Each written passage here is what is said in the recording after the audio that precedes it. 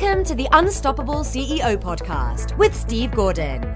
Welcome to the Unstoppable CEO Podcast. I'm your host, Steve Gordon, and in today's episode, we're talking with Michael Zipursky. Michael's an entrepreneur. He's a coach to elite consultants, and he's the CEO of consultingsuccess.com, which, by the way, is a fantastic URL. I wish I'd grabbed that one. He is the leading authority on marketing for consultants and for small consulting firms. And he's particularly an expert at pricing strategies. In fact, some of the articles that he's written in the past on his site on pricing strategy are worth going and hunting down and finding.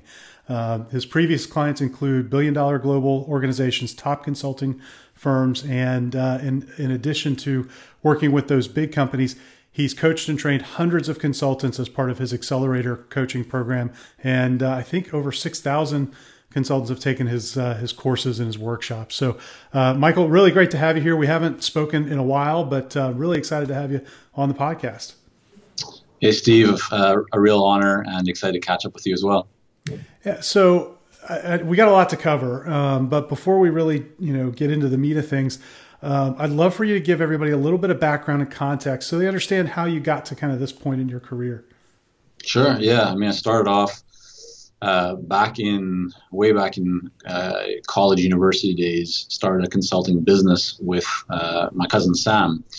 And that was in a very different space than we are today, but it was initially around kind of like web development. This was the early days of kind of what was happening in that area. And we grew that business, got a lot of good experience. And from there started another consulting business, which I ended up actually going over to Japan and opening up a branch office. So had the fortunate experience of working with some very large Japanese companies like Panasonic and a whole bunch of others, Dow Jones Japan, Financial Times Japan, many in the B2B space. And that was a really great learning experience, kind of parlayed that into when I came back from Japan to North America, started another consulting business, this time kind of in the lead generation space, really focusing on working with professional services firms. And did that for many years and just kind of, thought one day, you know what, I'm learning so much over the years of building these different consulting businesses. What if I started writing articles about it and just shared stories from the trenches and what I was going through? Because certainly there's a lot of great, exciting experiences, but there was a lot of challenges, right? A lot of learning experiences. So that's kind of how consultingsuccess.com was born, was out of just wanting to share and to, help others learn from both the successes as well as the mistakes that I've made over the years. And, now we're in a place where we work with a lot of consultants all around the world, helping them to grow their businesses. Yeah, well, and you guys have been publishing really fantastic content and some really great insights there. And like I said, we met years ago in a mastermind group, but I've been going to your site to pick up little nuggets and fine tune what we do. So it's definitely a great resource.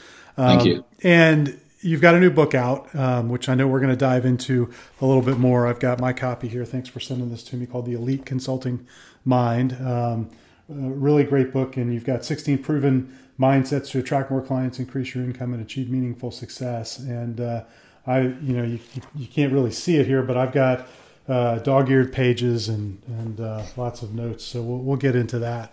Sure. But before we dive into all of that, I know that in the course of building the couple of firms that you've built, actually more than that now. You're on business 3 or 4, I think. Yeah, there's been a few more in there, a few sales over selling a few businesses as well, but who's counting? Yeah, well, we all run into the roadblocks along the way. It's never a smooth sail. So what are some of the things that you've drawn on to be able to push through that when you've run into difficult times? Yeah, I think that's a really, really great question, Steve. The biggest one that I would say that really kind of comes to my mind is commitment. And that's a big word, right? You can think about commitment in a lot of different ways. But I think these days, more than ever before, we are all as, if you're kind of in professional services, if you're a consultant or you're in that space where you're kind of really leveraging your expertise, we're all surrounded by so many options, right? Like so many shiny objects and things that we could be doing to grow our practices or our businesses, ways that we could spend our time. And I see far too many people who kind of go down these little rabbit holes. they're on some webinar and it kind of promises something new, or they pick something up and it's exciting and they look at that as a possibility. And I think that's good, right? It's always good to look for ways to improve. But because we have so many options these days, the challenge, the real danger is that we start something and then we find that the next exciting thing comes our way and then we jump onto that. And we really then don't make as much progress. And I think one of the biggest kind of guiding principles that we've used in our business over the years that has really served us well, it's being focused. It's kind of ignoring, not ignoring, but pushing to the side a lot of opportunities that come our way.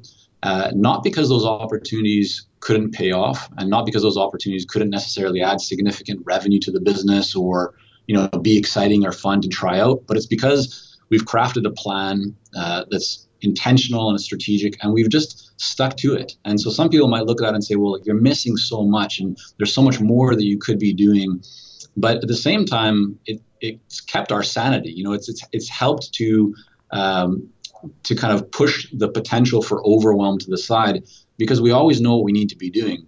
Certainly we look at new developments and we're always looking at new developments for our clients, but really kind of keeping the commitment to the plan that we've made and sticking to it has been something that I think a lot of people could really benefit a lot more from. And, you got to make sure you have the right plan in place. But as long as you do, then really making sure that you're working that plan consistently and being committed to it, rather than trying something new and then, as soon as the next new thing comes around, you try that and then you try that. And oftentimes people just don't give enough time to what they're doing to really see if it's working. And then they hop on kind of that next shiny object and wonder why they're not making as much progress as they would like to.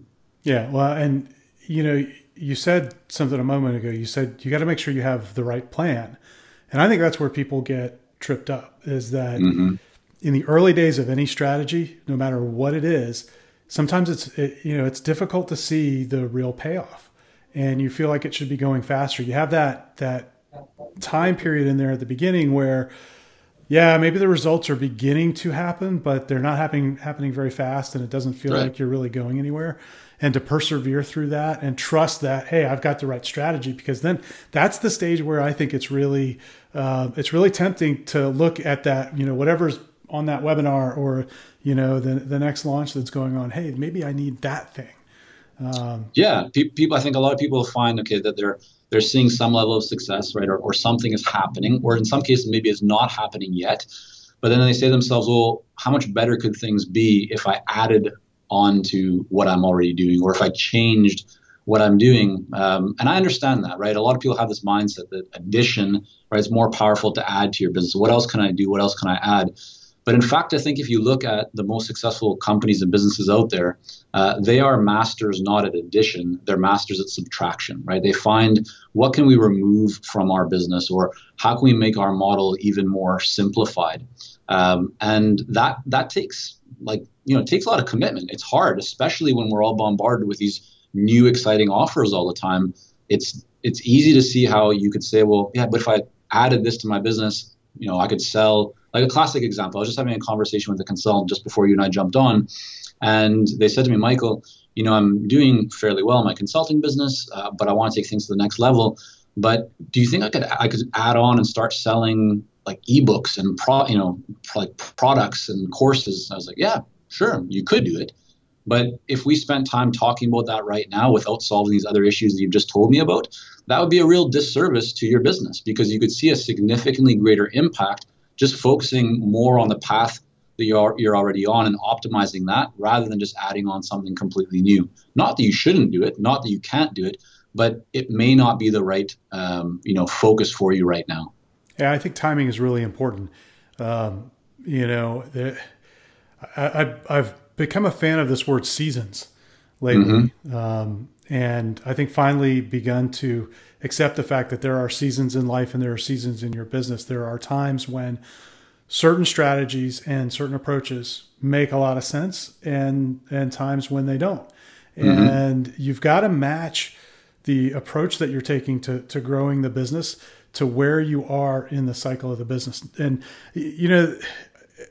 it's really been interesting. Probably the last 2 years, we've kind of cracked the code on a system to attract leads for our consulting programs. And as a result, I've had just a tremendous number of one-on-one calls with professionals who are at some various stage of growing their business. And it's been enlightening, because what I discovered out of all of that is that for really probably most of the businesses on the planet, they don't need hundreds of customers. They don't need thousands of customers.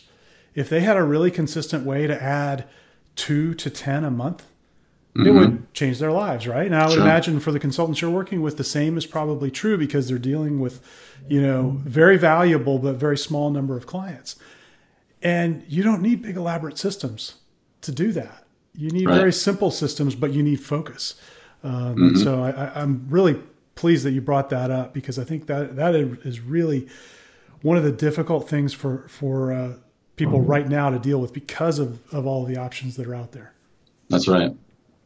So I know you've got a new book out, and I want to dive into that and kind of unpack some of the things that you have in there. Before we do that, I want to take a quick pause. We're going to be right back with more from Michael. Hi, this is Steve. I hope you're enjoying this interview. We've got more to come in a minute, but what I'd love for you to do right now is rate this podcast. Leave us a review, rate us on iTunes. It'll really help others discover the podcast and help us help other CEOs, other business leaders become unstoppable. So if you go to unstoppableceo.net/iTunes, you can find instructions there and links that will take you right to where you need to go to review the podcast. Thanks so much. Now back to the interview. Welcome back, everybody. This is Steve Gordon, and I'm back with Michael Zipursky. And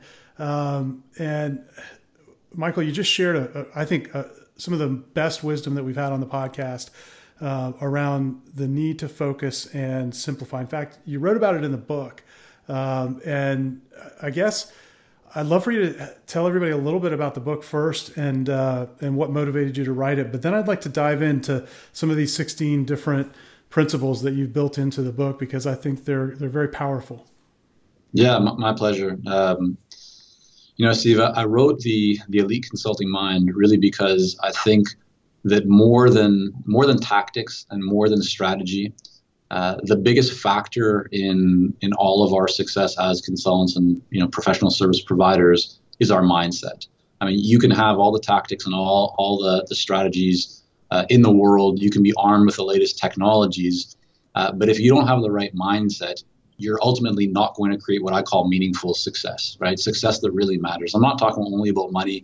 I'm talking about obviously growing revenue and sales and profit, but at the same time doing it in a way that you have a business that is meaningful to you, right? And so for some people, that means spending more time with family and loved ones. For others, it means freedom and flexibility to travel and work from anywhere. Whatever it is, whatever meaningful success is to you, that's really what it's all about. And so, as I've worked over the years, I've been, building consulting businesses now for almost 18 years. I've worked with hundreds of consultants all around the world.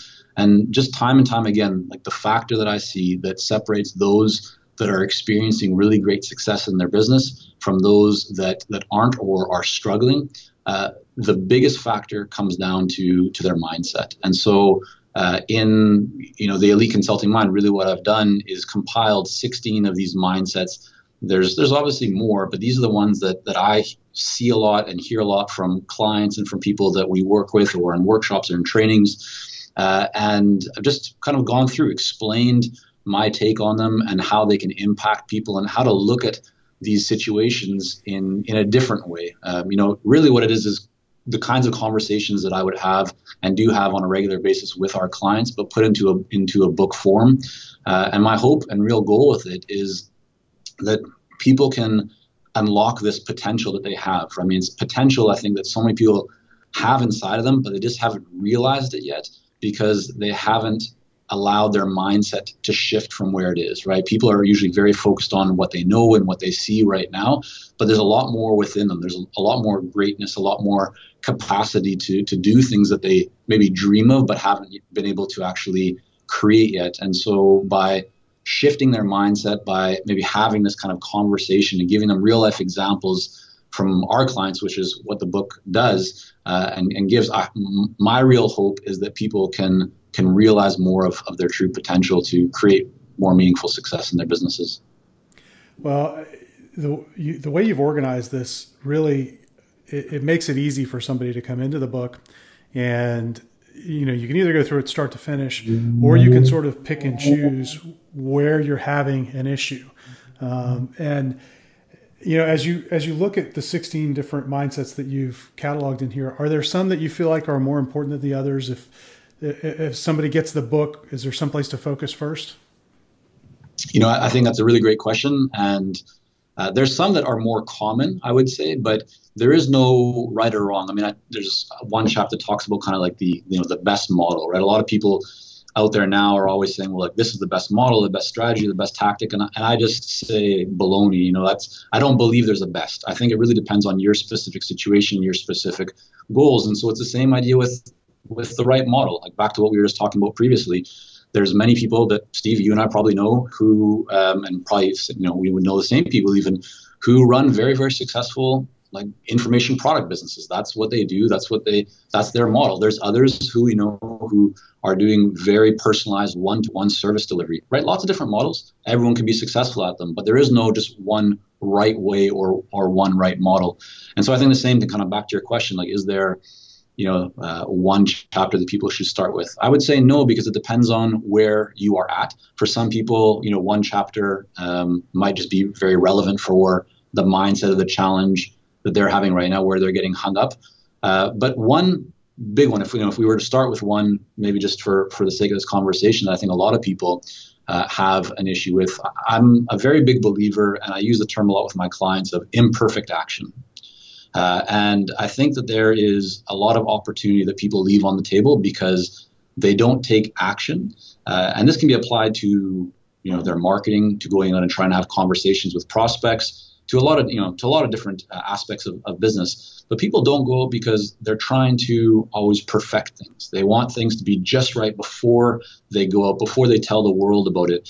And in effect, what they're doing is delaying their progress, right? If we really think about it, at the end of the day, if we're selling consulting services, and we use this as the example here, if you're selling those services, well, you don't sell those services without having a conversation, right? You need to have a conversation with the ideal client, with the buyer.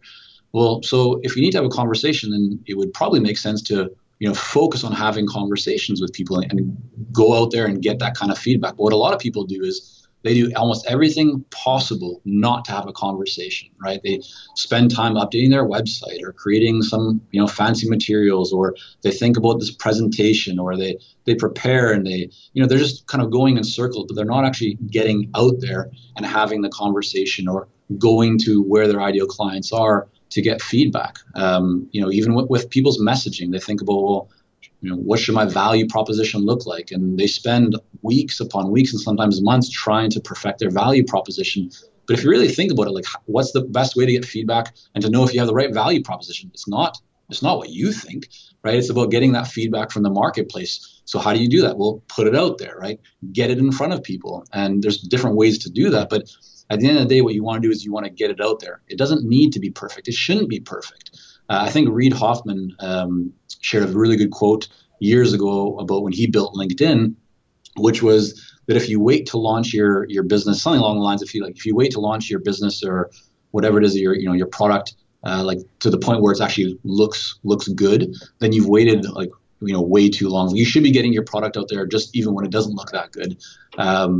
And I think there's a lot of smarts in that comment. I'm a big believer in that idea of imperfect action. I believe that a lot of people would be better served, would make a lot more progress, would feel a lot more momentum in their business if they didn't hold on to this idea of perfection, but rather just got it out there, right? Just put what they have out there and build on that. Well, the thought that you could get it to perfect in the first place is a really scary thought, right? Because that's never going to happen. Right. No matter how much time you spend on it, it's never going to get there. And I think a lot of times the reason that people get stuck in that, they start looking at what they perceive to be the ideal. They look at what, maybe a competitor is doing. Maybe they look at, they look at Michael Zipursky, and here's what he's done and built 2 consulting businesses. And I've got to have it as perfect as Michael would have it. And, and they think that there's some ideal that they're kind of trying to go meet, but it's always elusive. It's always moving away from you. And instead of putting it out there and actually getting a result and creating the learning. The dangerous thing with the learning part is you might not like the lesson that you're taught the first time or the second time or the third time, right? Because there's risk in that. And that's where I think people get caught up.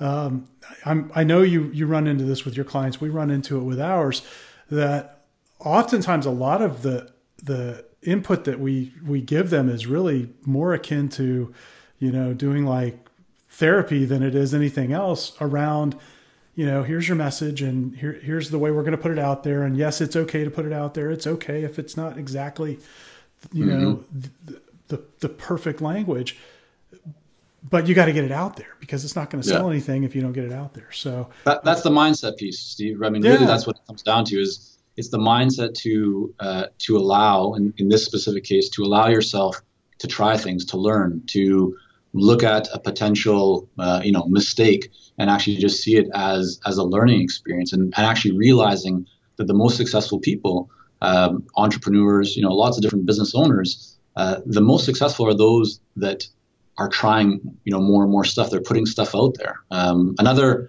kind of angle on this would be talking about offers, right? I talk about this in the book as well, about how important it is to make offers. A lot of consultants, professional service providers hold back on offering their expertise because they're worried. They feel like they're going to be seen as salespeople and they're going to be, perceived as being pushy. But if you really think about it, like you're there to, you're there to help.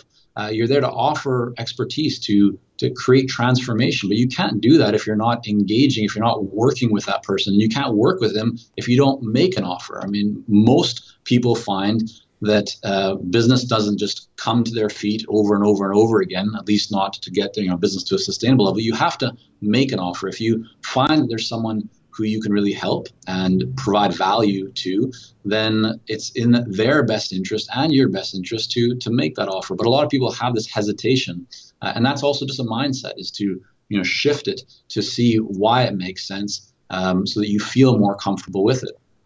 Yeah, and getting through that process is difficult, and we've all had to go through it. I know that it's difficult, but even with really, from the outside, what we would call very successful business owners, we've got a couple of clients that have come through in the last year who have thriving businesses that have been around for, a decade or more. And they're now trying to go to that next level. And they just have that little thing that's holding them back. They want everything to be perfect instead of putting it out there. So I think that's actually a very good one. That applies in so many areas of the business. If you can get to a point where you're okay with just taking action, learning from it. And I always find that what makes that easier is if you take small action, the whole aim small, miss small. Right. If you take a lot of small actions and iterate quickly, it's not like you're going to go out there and make the gigantic $1 million mistake. Those are hard to recover from, but you certainly can take a small action and be a little bit off and not be harmed in any way.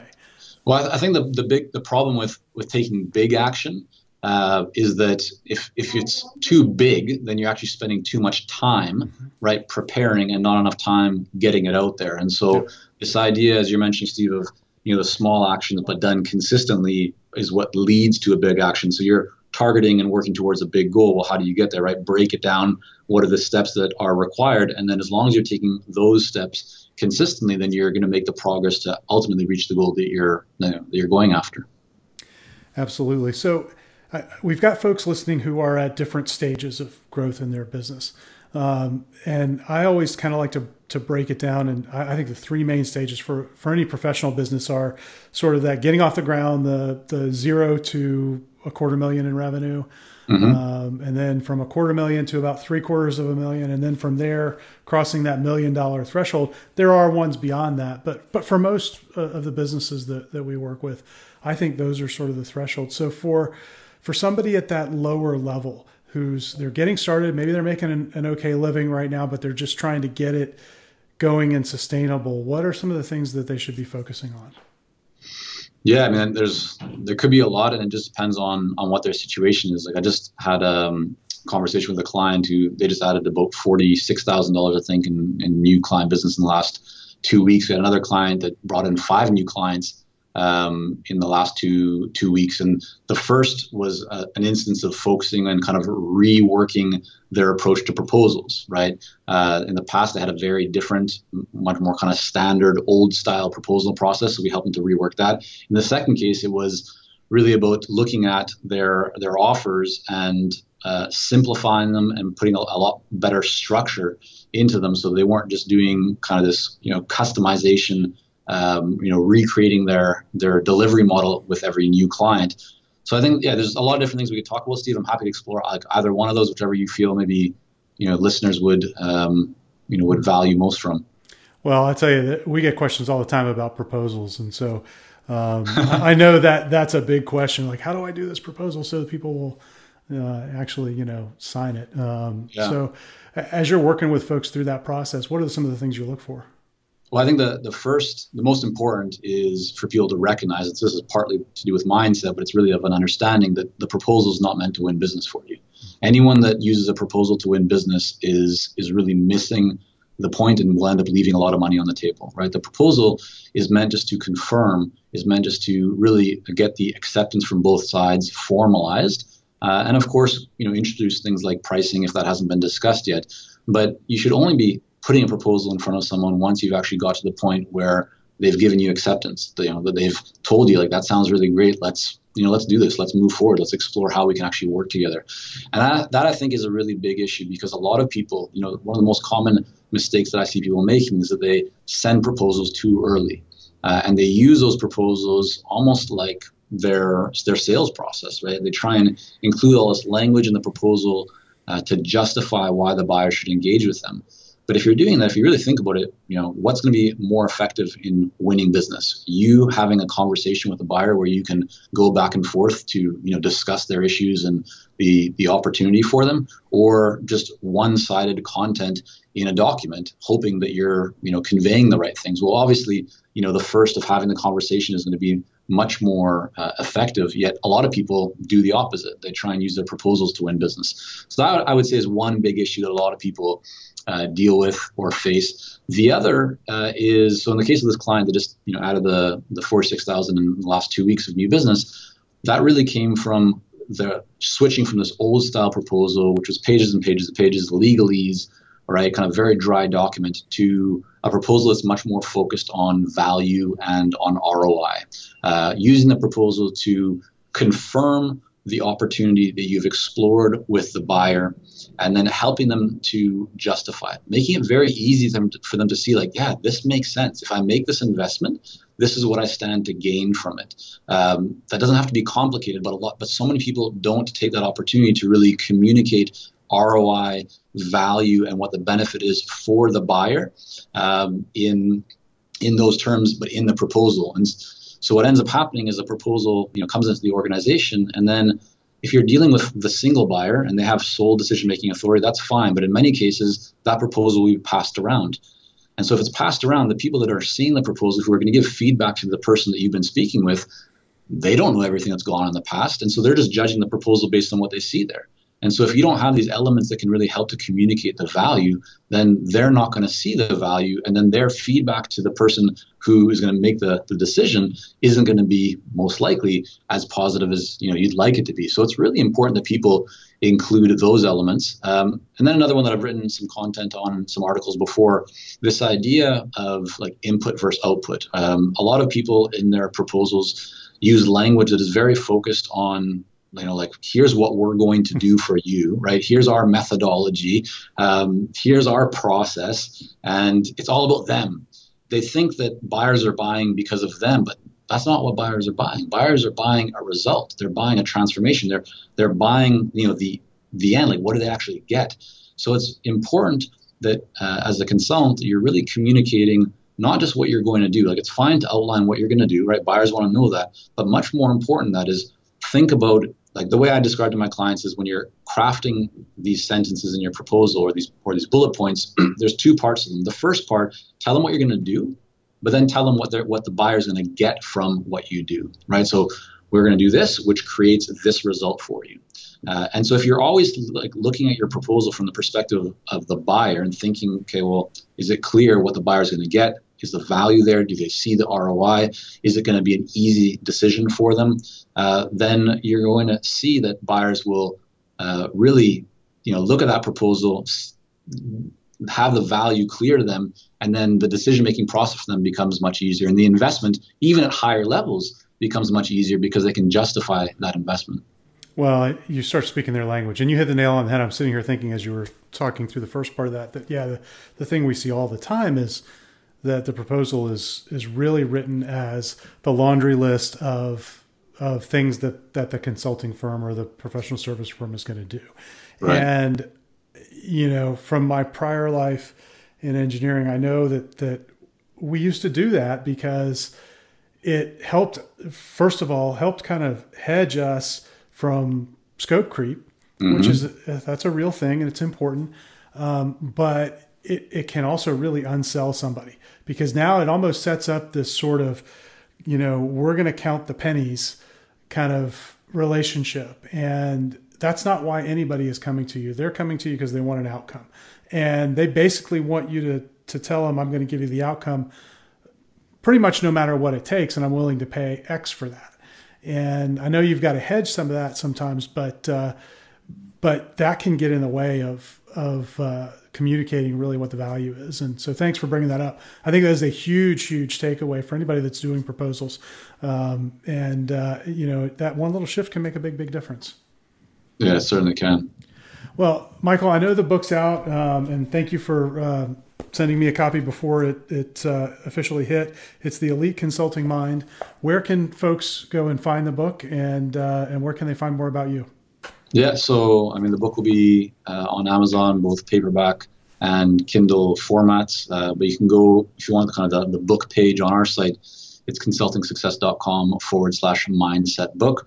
And if you'd like a free 52-page guide about growing your consulting business, you can also go to consultingsuccess.com, and it's easy to find that in many different places. And, we have, I think, over 900 articles at this point now on consulting with plenty of interviews and videos and all kinds of resources. So yeah, if anyone's looking to grow their consulting business, I think they'll find something of value there. Yeah, definitely good stuff there. Go check it out, and we'll link that up in the show notes. So if you're listening to this on our website, you'll be able to find it there. If you're listening to this in iTunes, that link will be in the description for this episode.